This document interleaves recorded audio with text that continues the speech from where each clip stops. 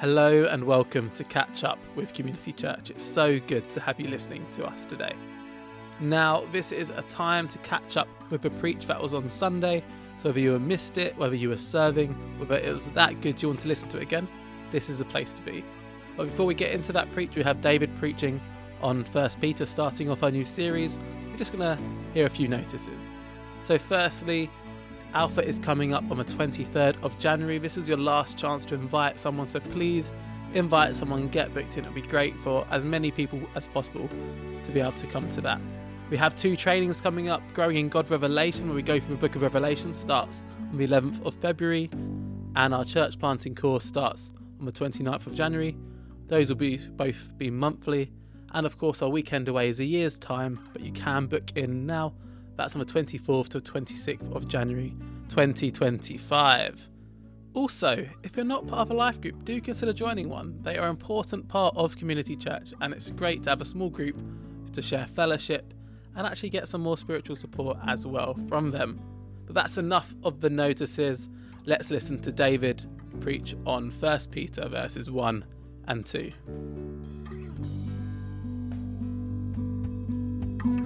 Today we're stopping doing our online services every week. We'll still stream on the first Sunday, which is why I've got this little device here, because we're going to record it and then it will be available as a podcast, just audio only, from hopefully tomorrow, for anyone in youth work and kids work that want to catch up, and if you want to listen again, and those that are not able to be with us for whatever reason. So we are in a new series, and we've called this series Elect Exiles, which comes from our passage today, actually, right at the beginning of 1 Peter. And I want to just encourage you really to get into this book. It is a great book. And so we're going to go through this. Actually, it's going to take us many months to go through this book. And so I want to encourage you to read it and reread it and keep going through it. And we're going to really get into studying the Word, verse by verse, chapter by chapter. Which means actually we can't miss anything out as we go through 1 Peter. We're not going to miss anything out. We're going to deal with all the subjects that come up. Some might be a bit difficult, some might be a bit challenging, some might be hard to understand, but we're going to go through it all, and we're going to make sure we learn from the Scripture. We want to be a church that is based in the Word of God, okay? Which means we've got to get to grips with the Word of God. For those that like to go deeper into the Word, we run our Growing in God course. Last year we went through Genesis, and we went through it a little bit at a time, really getting deeper into the Word of God. This year we're going through Revelation. Okay, you saw it come up. You know, it's going to start soon, and that's just going deeper into the Word of God. We need to be based in the Word of God.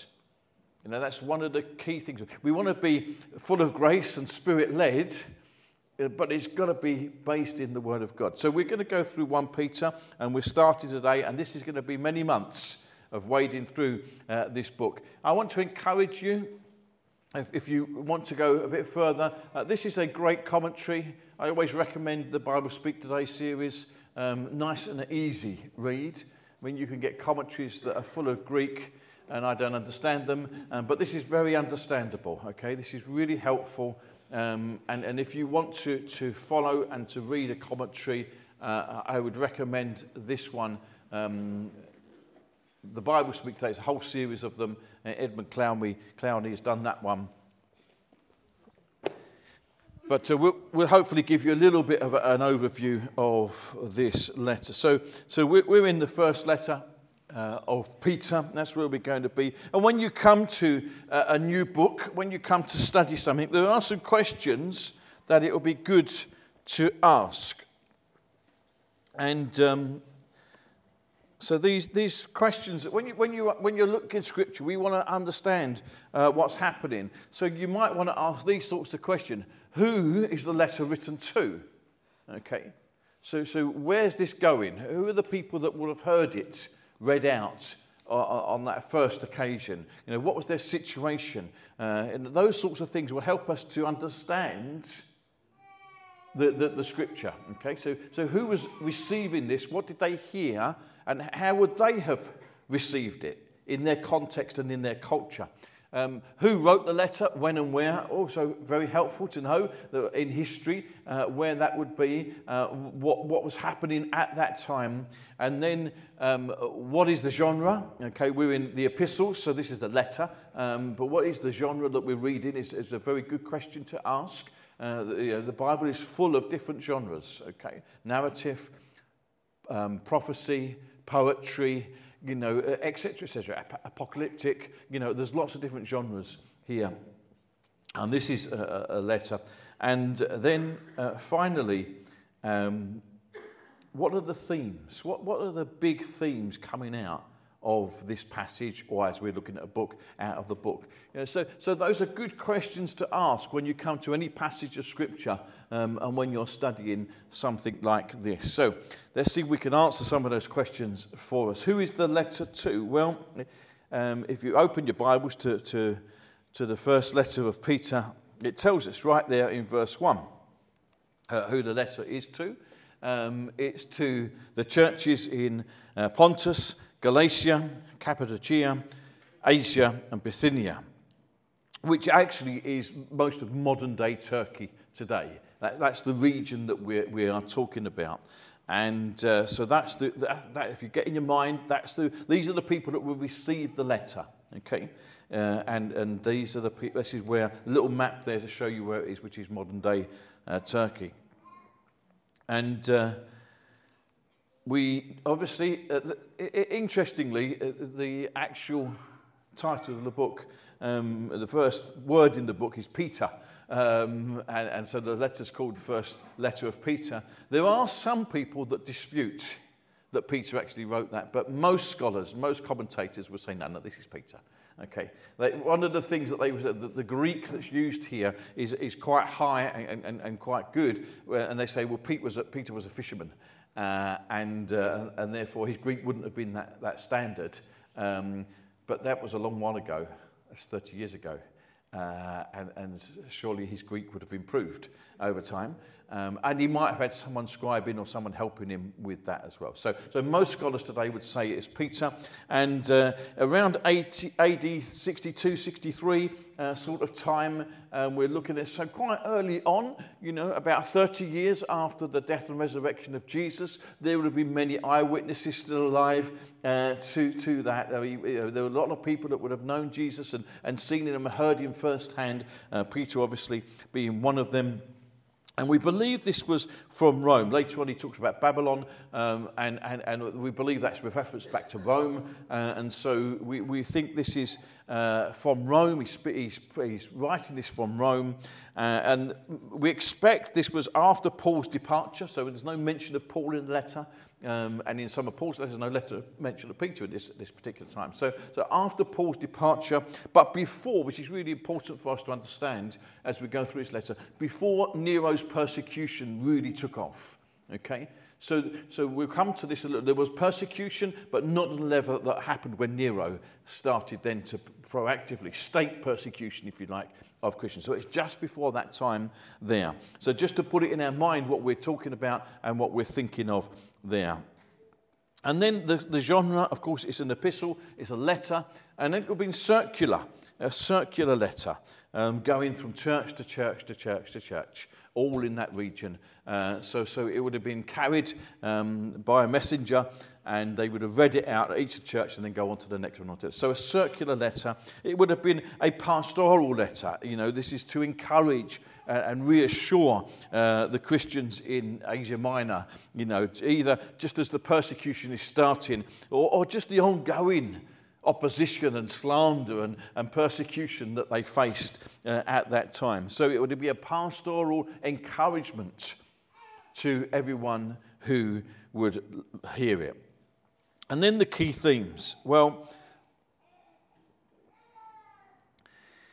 in this letter, Peter is talking about imploring really and encouraging God's people to live a different life to the rest of the world, to live distinctive lifestyle as temporary residents in a foreign land, which is where the exiles comes from. Okay, this is not our home, you know, and this is one of the themes that comes through. He knows that we're going to suffer for Christ. He knew that persecution was there and was coming, and he encouraged them to hold on to the hope and the future. This is one of the themes.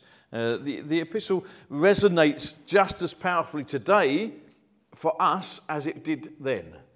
Okay, the same thing, hanging on, hoping for the future, knowing when we face opposition that we're not really part of this world, and all of the universal anxieties, struggles, and hopes and fears that we all go through. There's something in this for us today. Some of the things to look out for as we go through. Obviously, the focus is on Jesus Christ. Peter centers his letter on Jesus. So look out for all of the references to our Lord and Saviour, and it's really helpful. His salvation, his death, his resurrection, the reality of what God has done in Jesus. You know, all of those things are coming through this letter. He proclaims Jesus our sure hope for now and forever. You know, those sorts of things, and directs our identity is in him. Okay, so we're looking out for those sorts of themes coming through, the concept of grace, the death and resurrection of Jesus. There is also a theme of eschatology, which is a theological term which talks about end times, that which is to come. You know, the death and judgment that is to come, the return of Christ Jesus. There's the second coming. There's a theme like that running through this letter. So look out for things like that, and how we as God's people are made ready for his return. So look out for that. There is obviously a theme of suffering. Okay, this is a massive theme through it. How to remain steadfast in the spite of opposition and persecution. And again, that's very relevant for many of our brothers and sisters, especially today in other lands where they are facing terrible persecution, even death, because they love Jesus. I was just having breakfast with someone this week, and he was telling me he had a call with someone in another country, which I won't name, and he said, it's not been a good month. He said 4 of our senior leaders have martyred this month. And so this letter is relevant today. In fact, there's more people being killed for the gospel today than there ever has been. Okay, so this is really relevant for us today. So suffering and what that looks like for us even today. So Peter's talking about this and what that looks like. I've put down sojourners and strangers, which is living as exiles, okay? Strangers and aliens, okay? That's who we are. The theme runs through this. I was in a rock band in my 20s, and we used to write our own songs, and one of the songs, and it was the title actually for one of our albums, Strangers and Aliens, was one of our songs, you know, and this is where it comes from, okay, that we don't belong here, guys. This is not home. And we'll see that theme running through this letter. We're pilgrims in a foreign land, okay? These are some of the things. So I want you to look out for that. And then finally, well, not finally, but the next one is finally on the slides.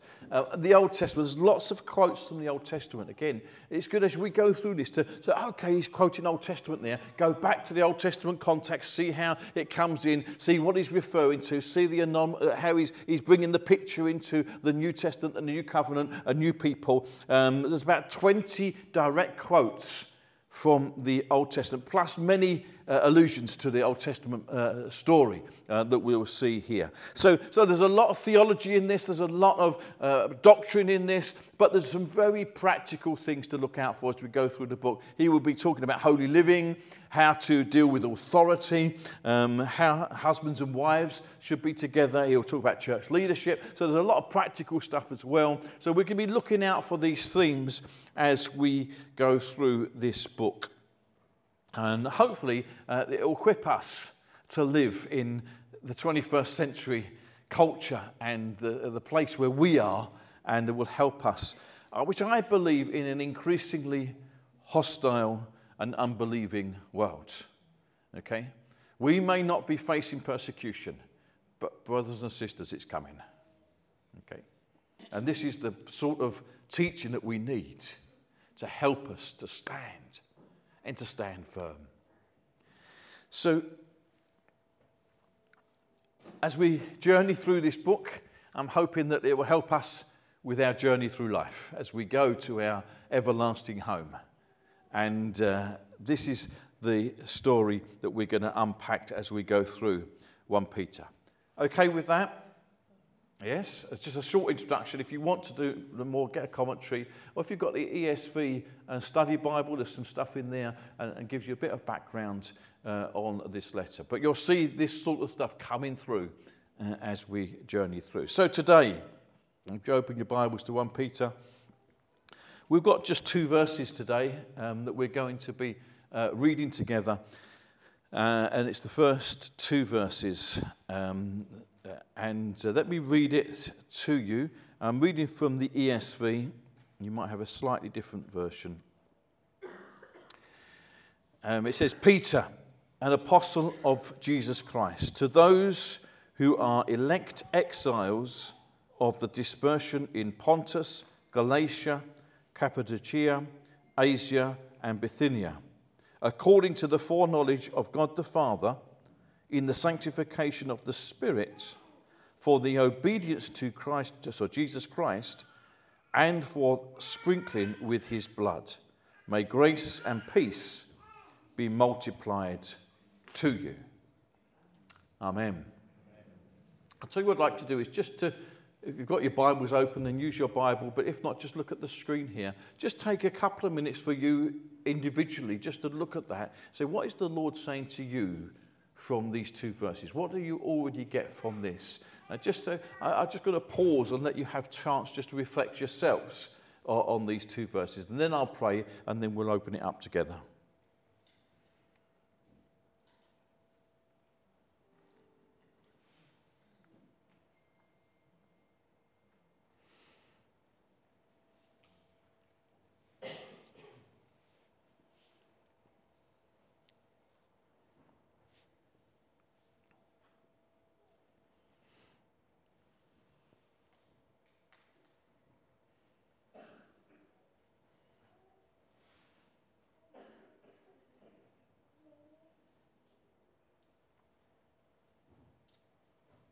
Lord, we thank you for your word, and I pray as we make a start into this wonderful letter that Peter wrote to the churches, Lord, we pray that your Holy Spirit will lead us and guide us in your truth.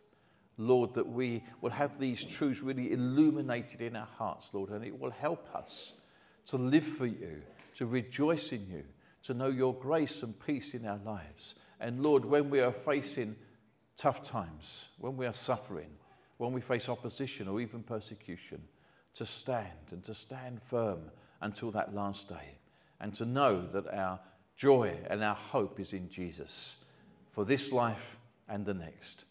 Amen. Amen.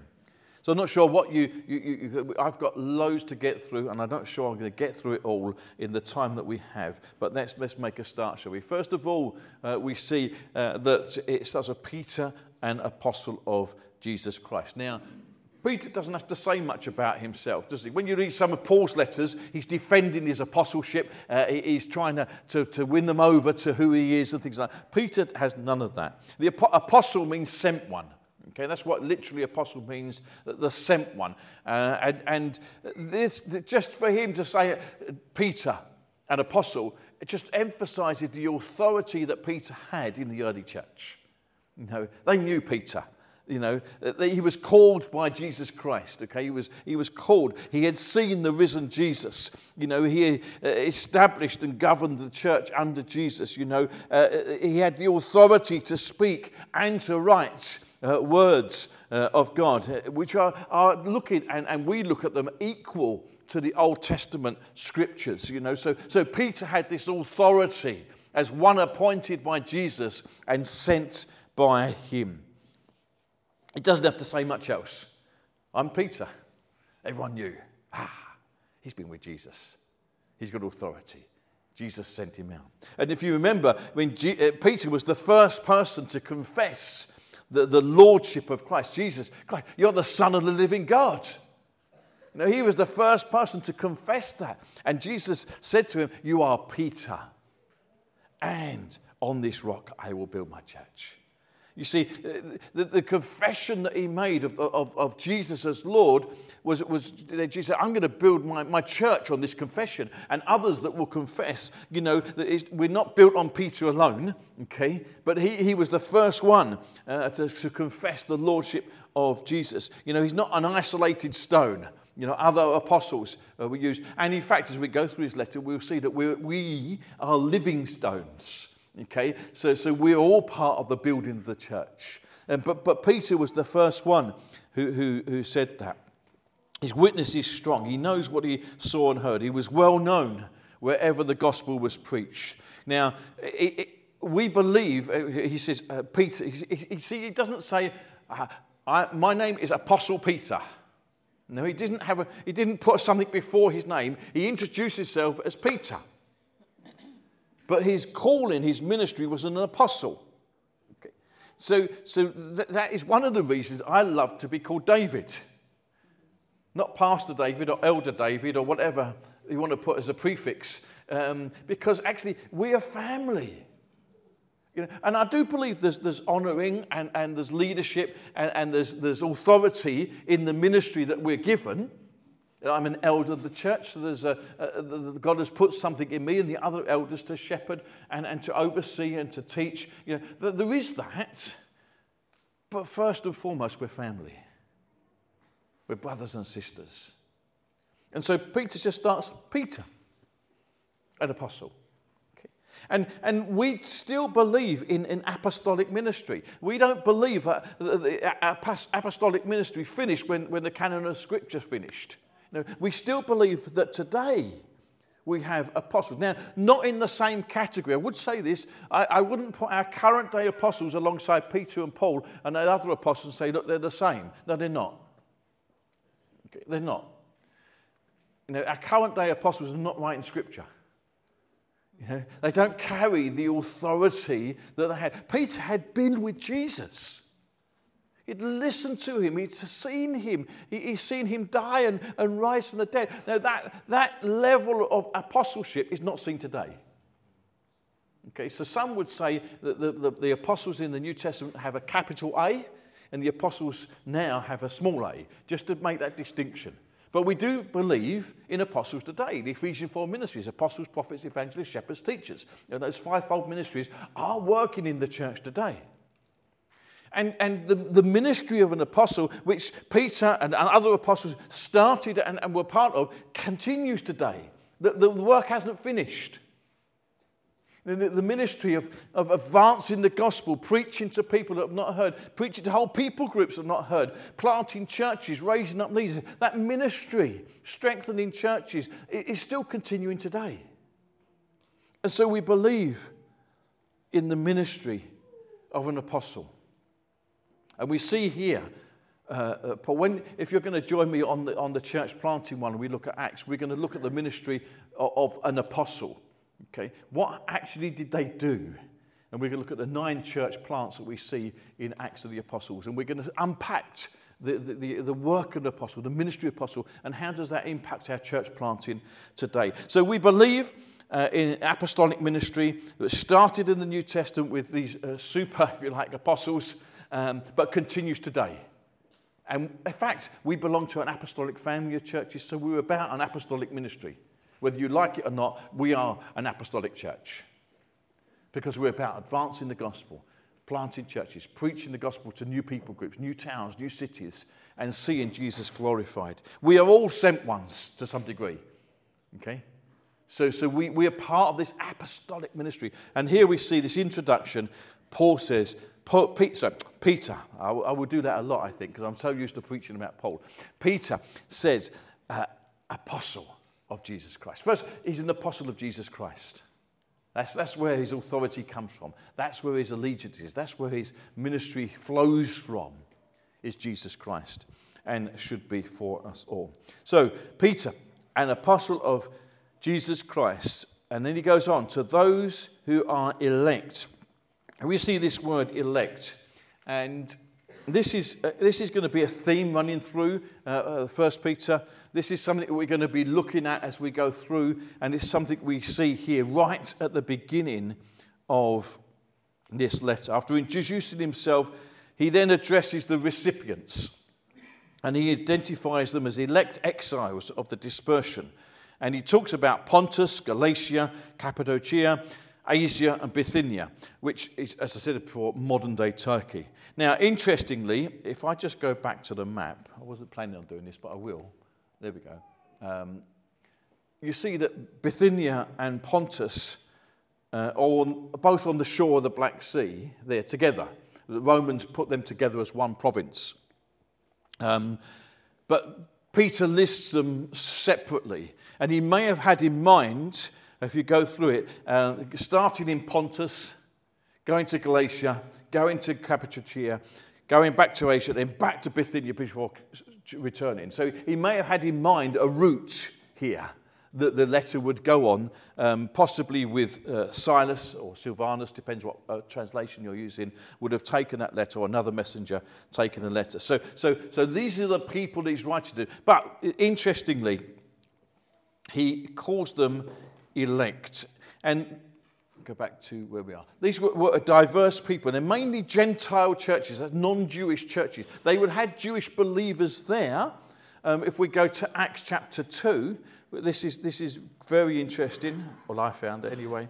Acts chapter 2, when the day of Pentecost was there, and the Holy Spirit came upon them, and they were talking, there were lots of people outside heard this, and in Acts chapter 2, it says, verse 8, how does it we hear, each of us in his own native language, Parthians, Medes, Elamites, residents of Mesopotamia, Judea, Cappadocia is there. So there have been Jews from Cappadocia right back there in Acts chapter 2, seeing this move of the Holy Spirit. Pontus is there in Acts chapter 2, and Asia is there, okay? And so though they were Gentile churches, there would have been Jewish believers that have gone and been dispersed, this diaspora, out into this region. And so they would have been there as well. And so, and if you look at the geography, when you get a chance, there's coastal regions, the mountain regions, lakes, plateaus, rivers, it's very diverse in that way as well. And the inhabitants would have had different origins, different languages, different ethnic roots, and different customs. And there's no reason to believe that when he was speaking to this Gentile church that it was no less diverse than the community in which they lived in. And so we see that the Peter was writing to Jews and Gentiles, mainly Gentile churches, but a diverse church. Different cultures, different languages coming together under one lordship, under one king. The beauty of intercultural church. God has blessed us. He's put a grace upon us to have an intercultural church here at Chafford Hundred and at Community Church, wherever we are. I think it's a blessing of heaven. This is what the kingdom's going to look like when Jesus comes again. Different nations, different cultures, different languages, worshipping one king together. The beauty of this diverse people of God. And I believe this is what Peter was writing to. Mainly Gentiles. And when you think he's writing to mainly Gentiles, and he says this term elect to them, which means we're chosen, we are chosen by God, which would have just blown the mind of Peter and the other Jews to start with, that somebody who's not Jewish can be chosen by God. I don't know if this whole thing about being chosen is so special, isn't it? That we're chosen. Any of you, I don't know if they still do this in schools, but when I was in school and we used to play football, we used to line up and they picked two captains and then everyone was standing in a long line and then you'd wait for your name to be chosen. And sometimes you're standing there for a little while. I wasn't so bad when it was football, but if it was any other sport, I would have been at the back of the queue.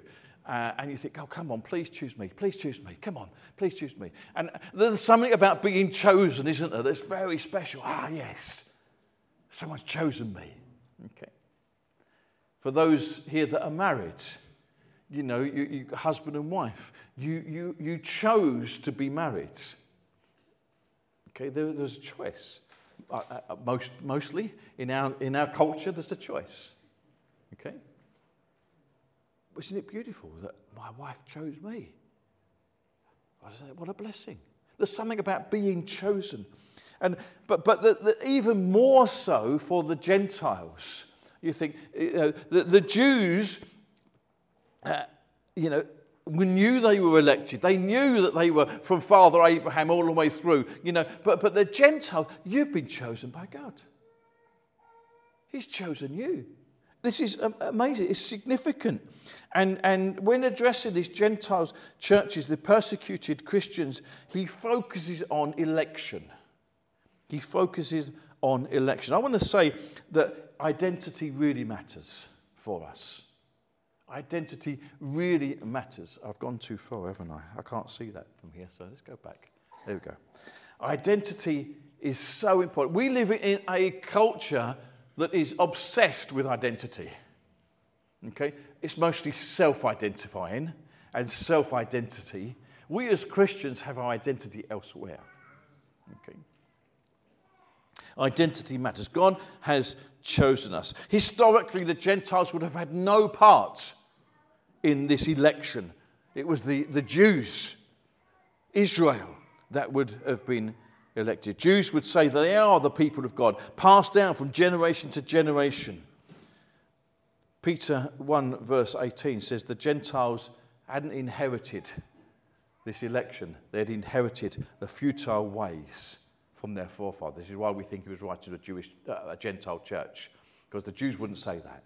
Gentiles, we've just inherited futility. We've not inherited God. And so there was something new here. But now, in faith through Jesus Christ, they become part of the elect. Some other grafted on, to the elect, God's holy people. And don't forget, Peter had to come to terms with this himself. This doctrine that actually Gentiles can be included in the people of God was something that God had to really work with Peter to convince him of. You remember in Acts chapter 10, Peter's vision when he was on the roof cooking food, and this came down, the curtain came down, and there was different animals and different foods, and he said, I can't eat that. And God said, no, don't say what's clean and what's unclean. I decide that. And then he went off to Cornelius' house, who was a Gentile, and he started to preach the gospel there. And the Holy Spirit came upon Cornelius in his house, and they started to speak in tongues. He said, how can we stop them being baptized? They've received the Holy Spirit just as we have. Mind blown. Wow. And he would have had to grapple with this. They had to talk about this. They had to go back to Jerusalem and grapple. Paul would have been there. Look, we believe the Gentiles can be part of the people of God. And they would work through this, looking at Old Testament scripture and trying to get their heads around this. In Galatians, Paul had to publicly oppose Peter because he'd slipped back, to just siding with those that are circumcised, the Jews, if you read that in Galatians 2. But Jesus had changed Peter's heart. He changed his doctrine. He changed his mind. And he now had this understanding of what it means to belong to the people of God. It means anyone who follows Jesus. It's not about our lineage, our genealogy, our culture. It's about a decision to follow Jesus. And as we go through this, we'll read in chapter 2, verse 9 and 10. It says, you are a chosen race. Wow, imagine hearing that. When you, as a Gentile, you've been excluded. Even in the temple in Jerusalem, there was a separate part for all those the Gentiles sort of thing. You're not even allowed in. And Peter says, you are a chosen race. Wow. You are a chosen race, a royal priesthood, a holy nation, a people for his own possession. Wow. This is just incredible stuff. Peter affirming who they are in Jesus Christ, knowing that who we are and whose we are is important for us. Identity matters. And we want the Holy Spirit to continually remind us of this, of who we are, where do we belong. He has chosen us. He's chosen us. Ephesians 2, verse 10 says, "For we are his workmanship, created in Christ Jesus for good works which God prepared beforehand that we should walk in them." Each one of us, he's chosen.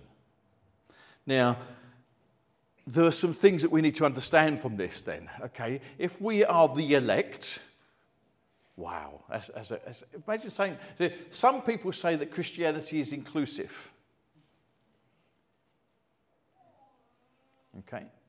If we don't take this position, we would say, and I think I would say, that Christianity is exclusive.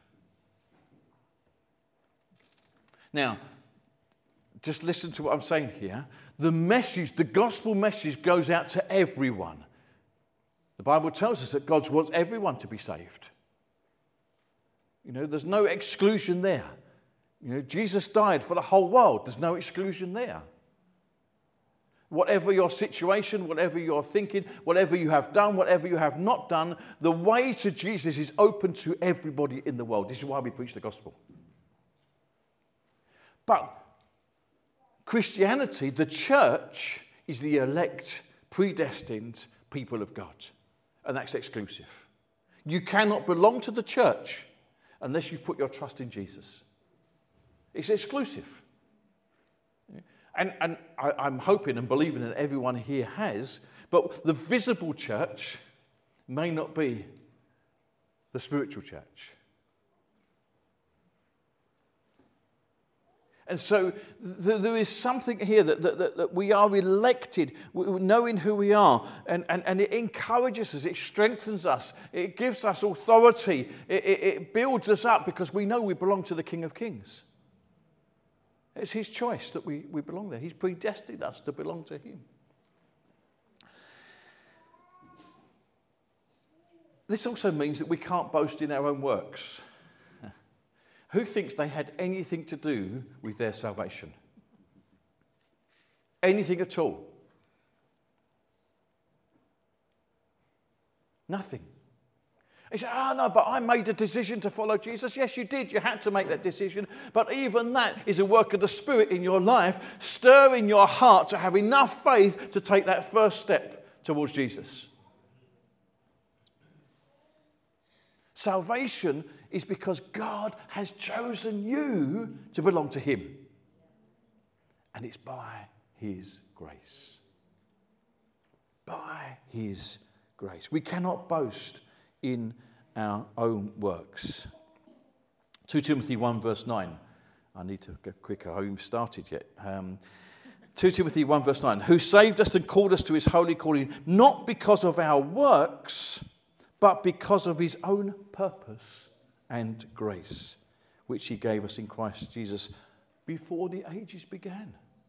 This is not just something that God is making up as he goes along, which we'll come to in a minute. It's good stuff, isn't it? Yeah, good stuff. This also means that we cannot stand condemned. That we're not condemned, we're not guilty. Romans 8:33, who can bring any charge against God's elect? It's God that justifies. You see, this is so important to us that we know who we are and whose we are. You know, we need to know that. It's our identity. It's absolutely central to our faith that we know that God has chosen us. And, of course, this is not just for this life, but it's for eternity. Anyone who believes in the Lord Jesus Christ will have life and life eternal. And again, I just want to say there may be people here that have never ever taken that step of faith. And I believe the Holy Spirit is at work. You wouldn't be here if he's not. Because the Holy Spirit has brought you here to hear this message. That there's something wonderful, such beauty, knowing that God loves us, that God has chosen us, that he wants to adopt us into a family, that he's got life for us, abundant life now and everlasting life. I want to say to you, don't leave this place this morning without making that decision to follow Jesus. And if you do that today, we can baptize you next Sunday. That's great, isn't it? It's wonderful. And so we have this identity, if you like, because we've been chosen by God. But at the same time, on the one hand, we're elected, we've been chosen, and we belong. On the other side, we're exiles, we're rejected, we're opposed.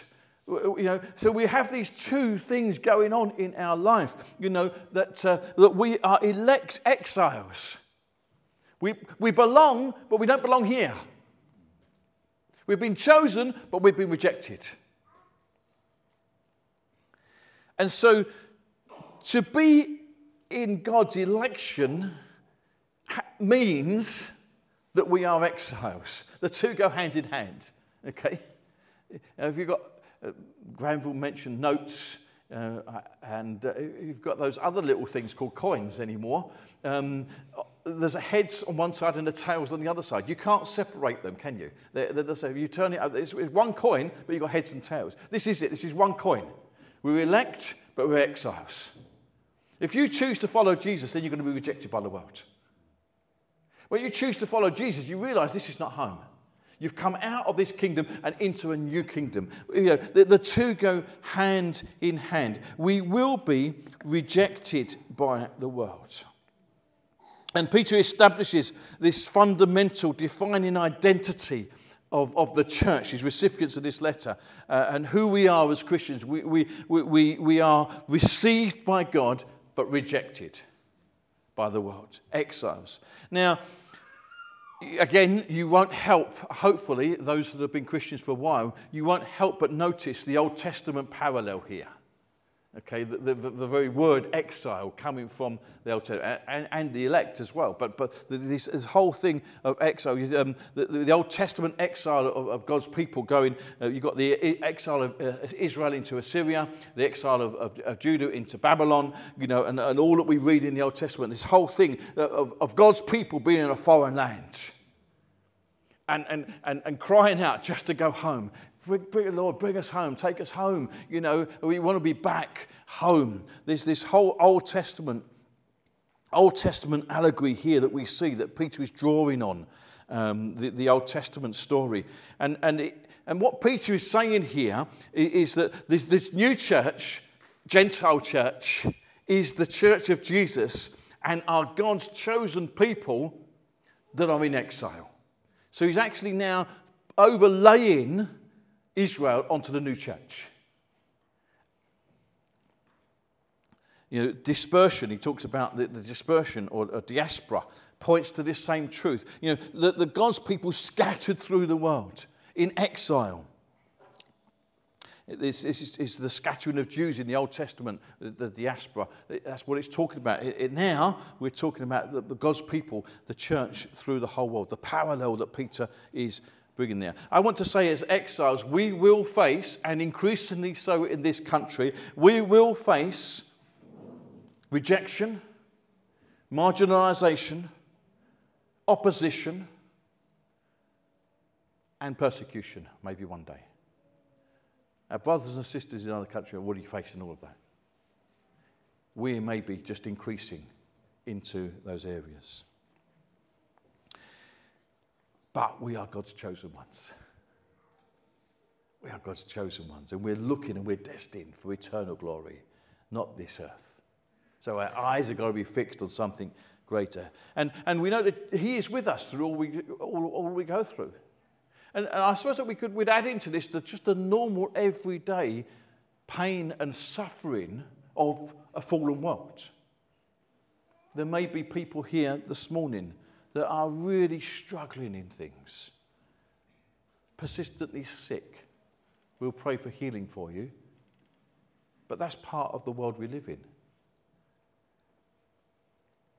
There may be things going on, arguments or problems or lack or whatever it is. This is part of where we are. And we suffer as part of a fallen world, but our eyes have got to be on, actually, there's better things to come. We're one day going to be a place where there's no suffering, no pain, no sickness, no death. And we believe we can pray for these things and God can alter them. Absolutely, we're not lacking faith in these areas, but we also have a reality. That's the world we live in. We've sung some great songs. Thank you, team, for leading us. We sang this: "I will fear no evil, for my God is with me." We also sang right at the beginning, "It is well with my soul," and it says, "Our scars are a sign of your grace." What a beautiful line. Our scars are a sign of your grace. You know, there will be suffering, especially for the gospel. And there may be little things at the moment. You know, you may refuse to wear that rainbow-coloured lanyard because that's not what we believe as Christians. It's just a little thing, but it's the start, I believe, of what's coming. God is with us. The world rejects us. So suffering for our faith should never surprise us. Should never surprise us.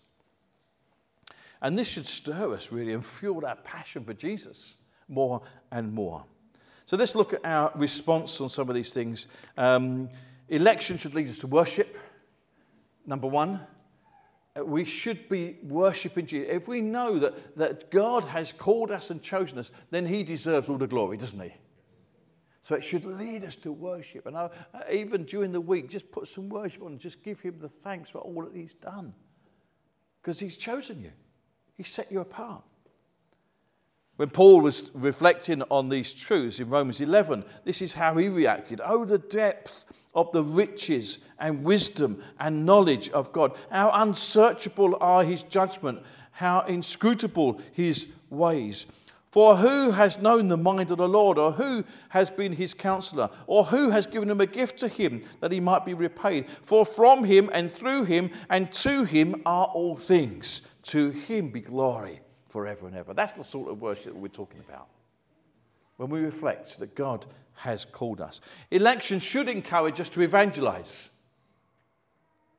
Now, there are some would say, "Well, what's the point? If God has chosen somebody, we don't need to worry about it. Let God do what God does." No, that's not the way of the Scriptures. That's not the way the Bible teaches. Election is not a hindrance to evangelism. Actually, it spurs us on. You know there are people out there that God has chosen. And they're just waiting for you to share the gospel with them. They're just waiting. There is fruitfulness in our gospel sharing because God has chosen many people. So it should spur us on to have boldness with the gospel, knowing that some will respond. In Acts, when they were sharing, it says, "When the Gentiles heard this, they were glad and honoured the word of the Lord." And listen to this, it says, "And all who were appointed for eternal life believed." You see that? The gospel went out, and those that God had chosen believed. So since God is sovereign, because he's chosen, we should be sharing the gospel. Election should make us humble. You know, we're all on the same page here. Sinners that were dead in our trespass, raised to life by the grace of God. We're all in the same boat. It's only because of him. If we're living for Jesus, we should expect opposition. If you're not getting any sort of opposition, and we're not really at the moment, but there will be people that don't agree with you. But if you don't get people to disagree with you, maybe you're not speaking out. Because I tell you, once you speak out about Jesus, people will disagree with you. And we have to be gentle and gracious and patient and kind. but we should speak out. This is what we believe. You know, we don't want to conform to the values and the worldviews of this present age. We don't want to do that. We've got a gospel. We've got the word of God, which never changes. You know, if we grow comfortable in this world, we start accepting the ways of this world. We do not speak up for Jesus, I don't think we're going to get any opposition. It's a nice, easy life, but this may be not what God has called us to. And with the election and being exiles, we must continually long for our true home. There's something about death which should excite us. That might surprise some of you. Paul and I were talking about getting old earlier. And I mean, are you ready to go? Why not? I'm ready to go home. You know, imagine this beautiful, glorious life that is waiting us in heaven. You know, that is our home. We're not home, we're exiles. We should be longing to go home, looking forward to that day. Death should be a celebration. You know, we may not want to suffer much to get there, but it should be something we're longing for, guys. And when we had the beautiful funeral of Shirley before Christmas, and when we see a faithful servant, we will celebrate that now they're at home. We might miss her, but she's at home. Wow! It does make me wonder some of our theology.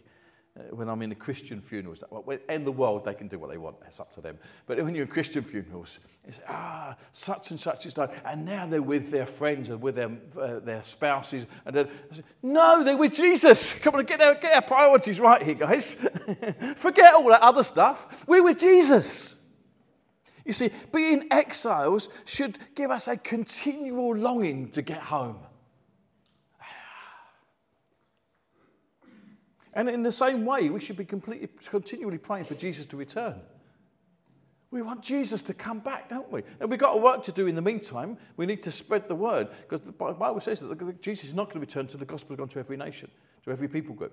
So we've got work to do. And actually, that should stir our evangelism. The more people we tell about Jesus, the quicker he's going to come back. This should excite us.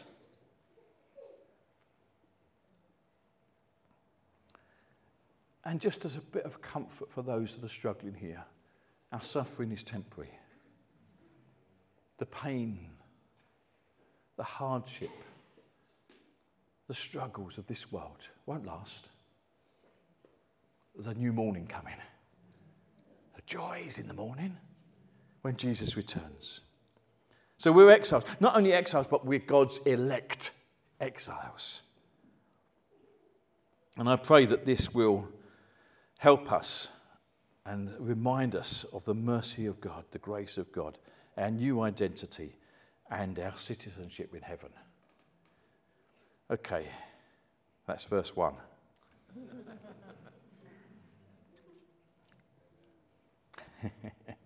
It's good stuff though, isn't it? This should really stir our hearts, really. It should, you know, we should be leaping up and worshipping and praising. A few amens and hallelujahs wouldn't go amiss. Then, very quickly, we go into the second part, the second verse.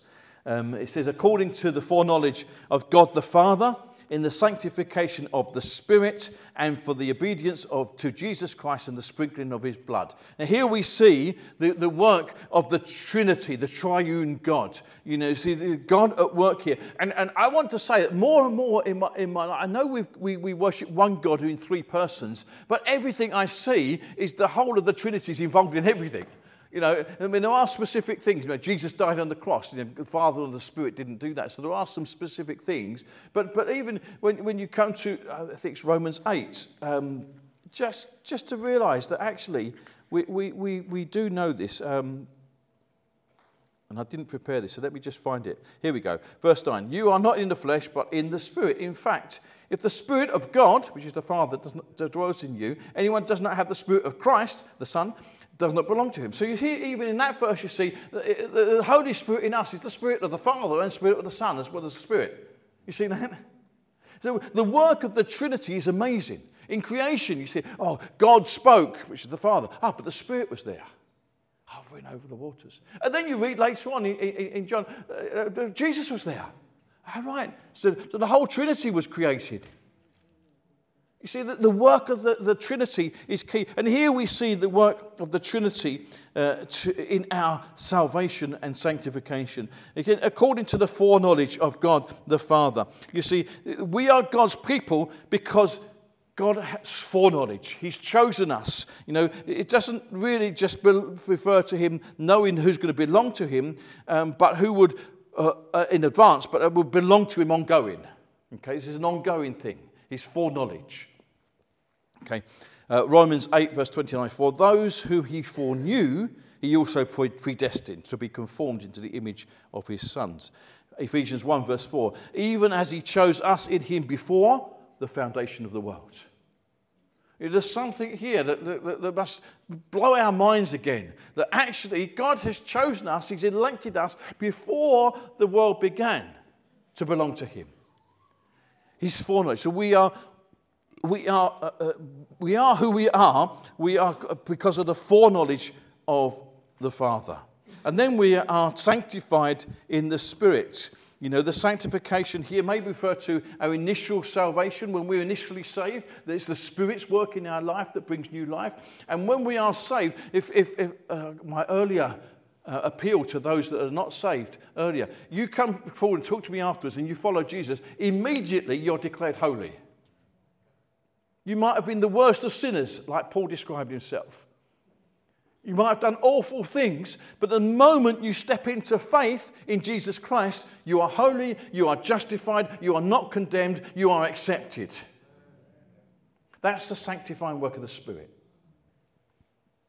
But as we go through life, as we're declared holy, we're called then to live holy lives, set apart lives. And it's the ongoing work of the Spirit that takes us day by day, month by month, year by year, from glory to glory to be more like Jesus. He's at work in our life.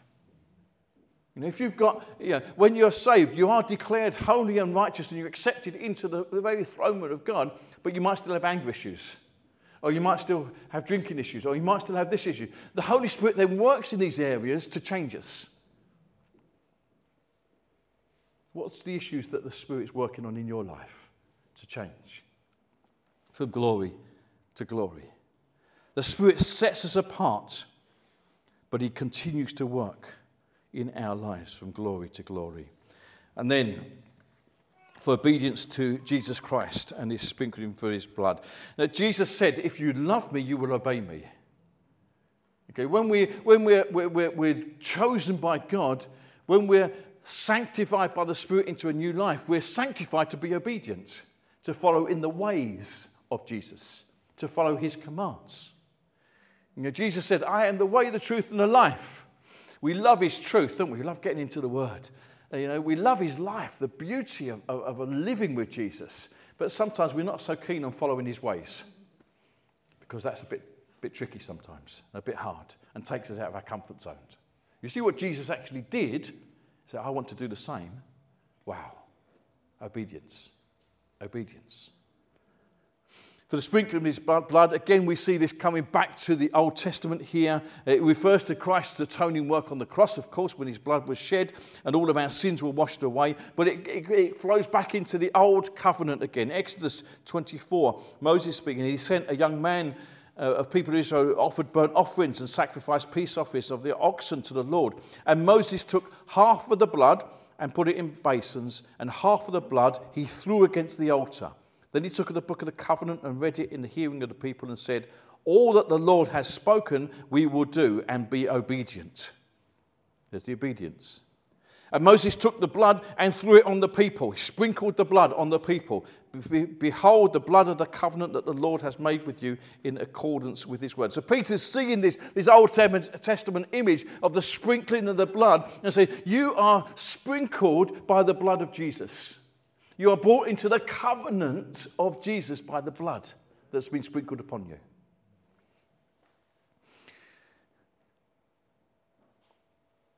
So God has chosen us. The Spirit has sanctified us.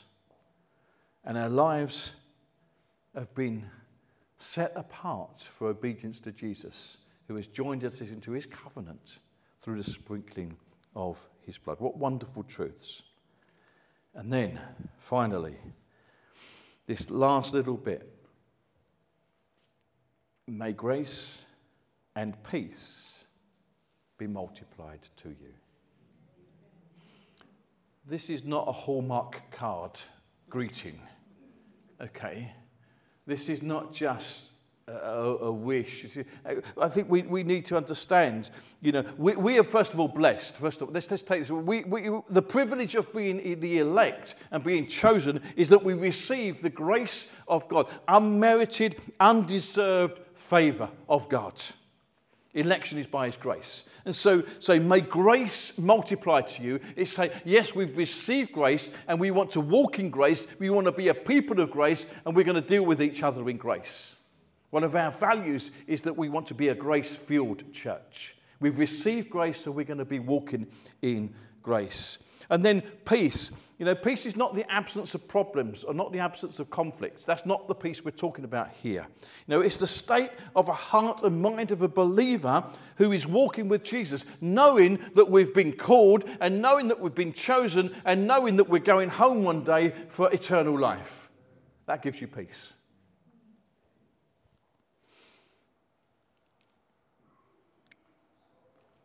Grace and peace for us come through prayer, talking to God, listening to God, come through the obedience to Jesus, come through the word, comes through communion.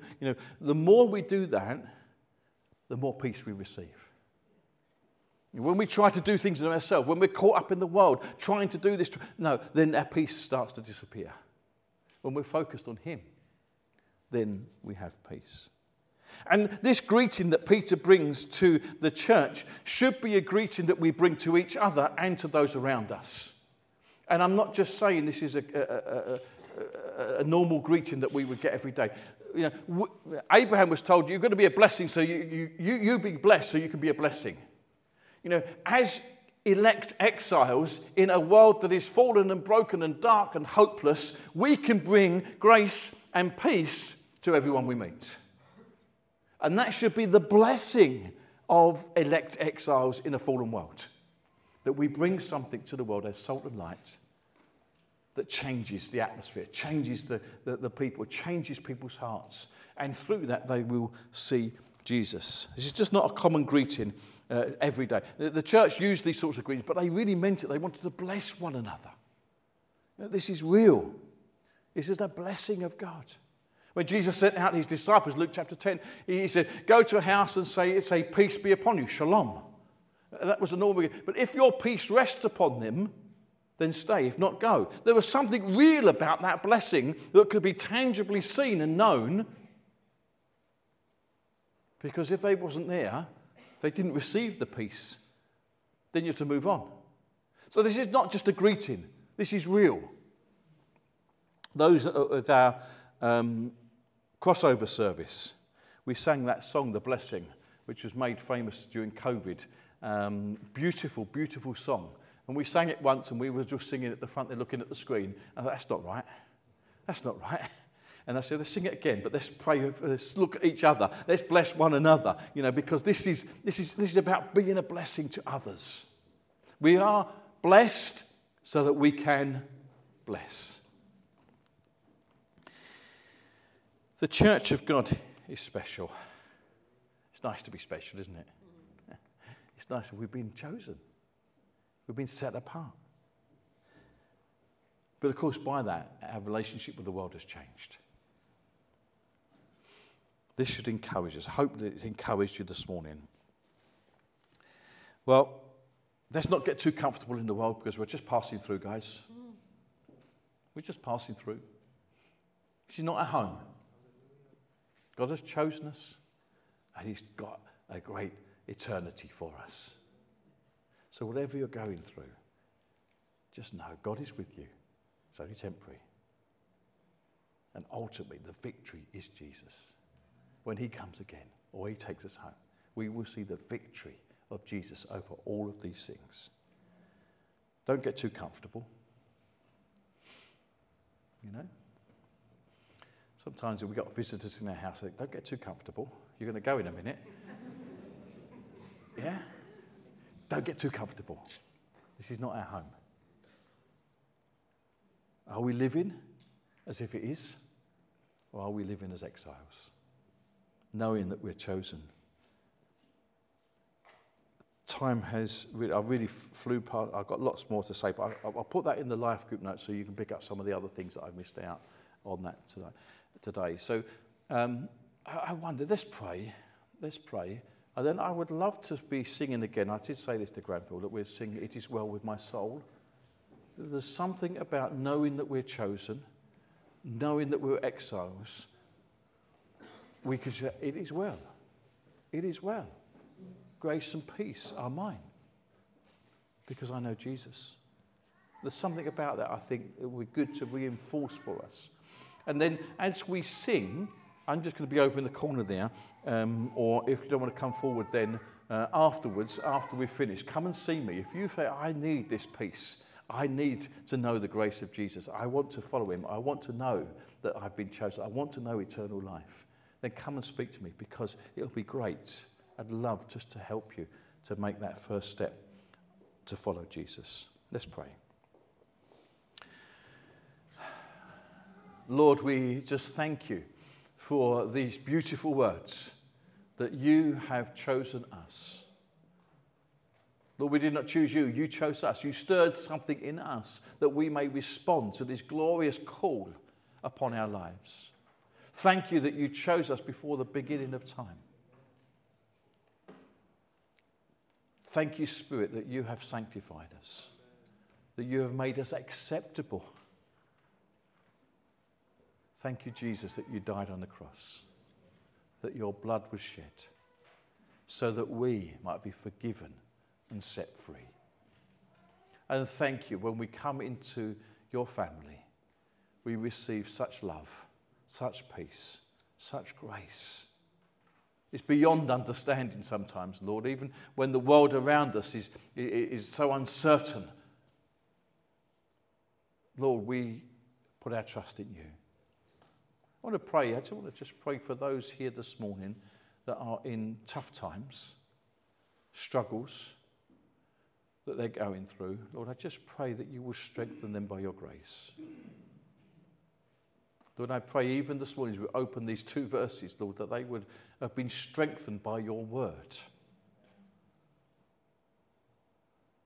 But Lord, we do pray for healing where healing is needed. We pray for changing circumstances where that's needed. Lord, we pray for unity. We pray for harmony. We pray for peace. Lord, because we know you're a God that can do these things.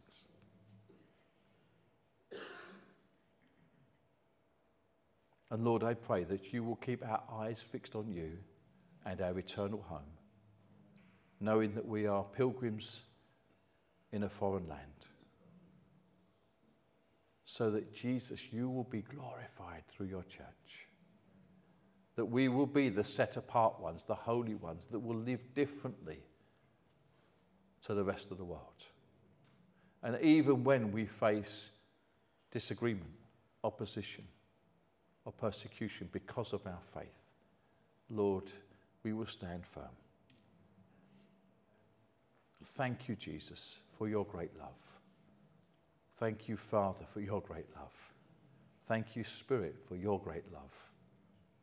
And Lord, we receive you into our lives today and each day until that time comes when we are gloriously united perfectly with you forevermore. Thank you. Thank you for your church, Lord. Thank you that we're joined together. Brothers and sisters, a part of being elected is we're adopted into this family. And so, Lord, we thank you. Thank you for your church.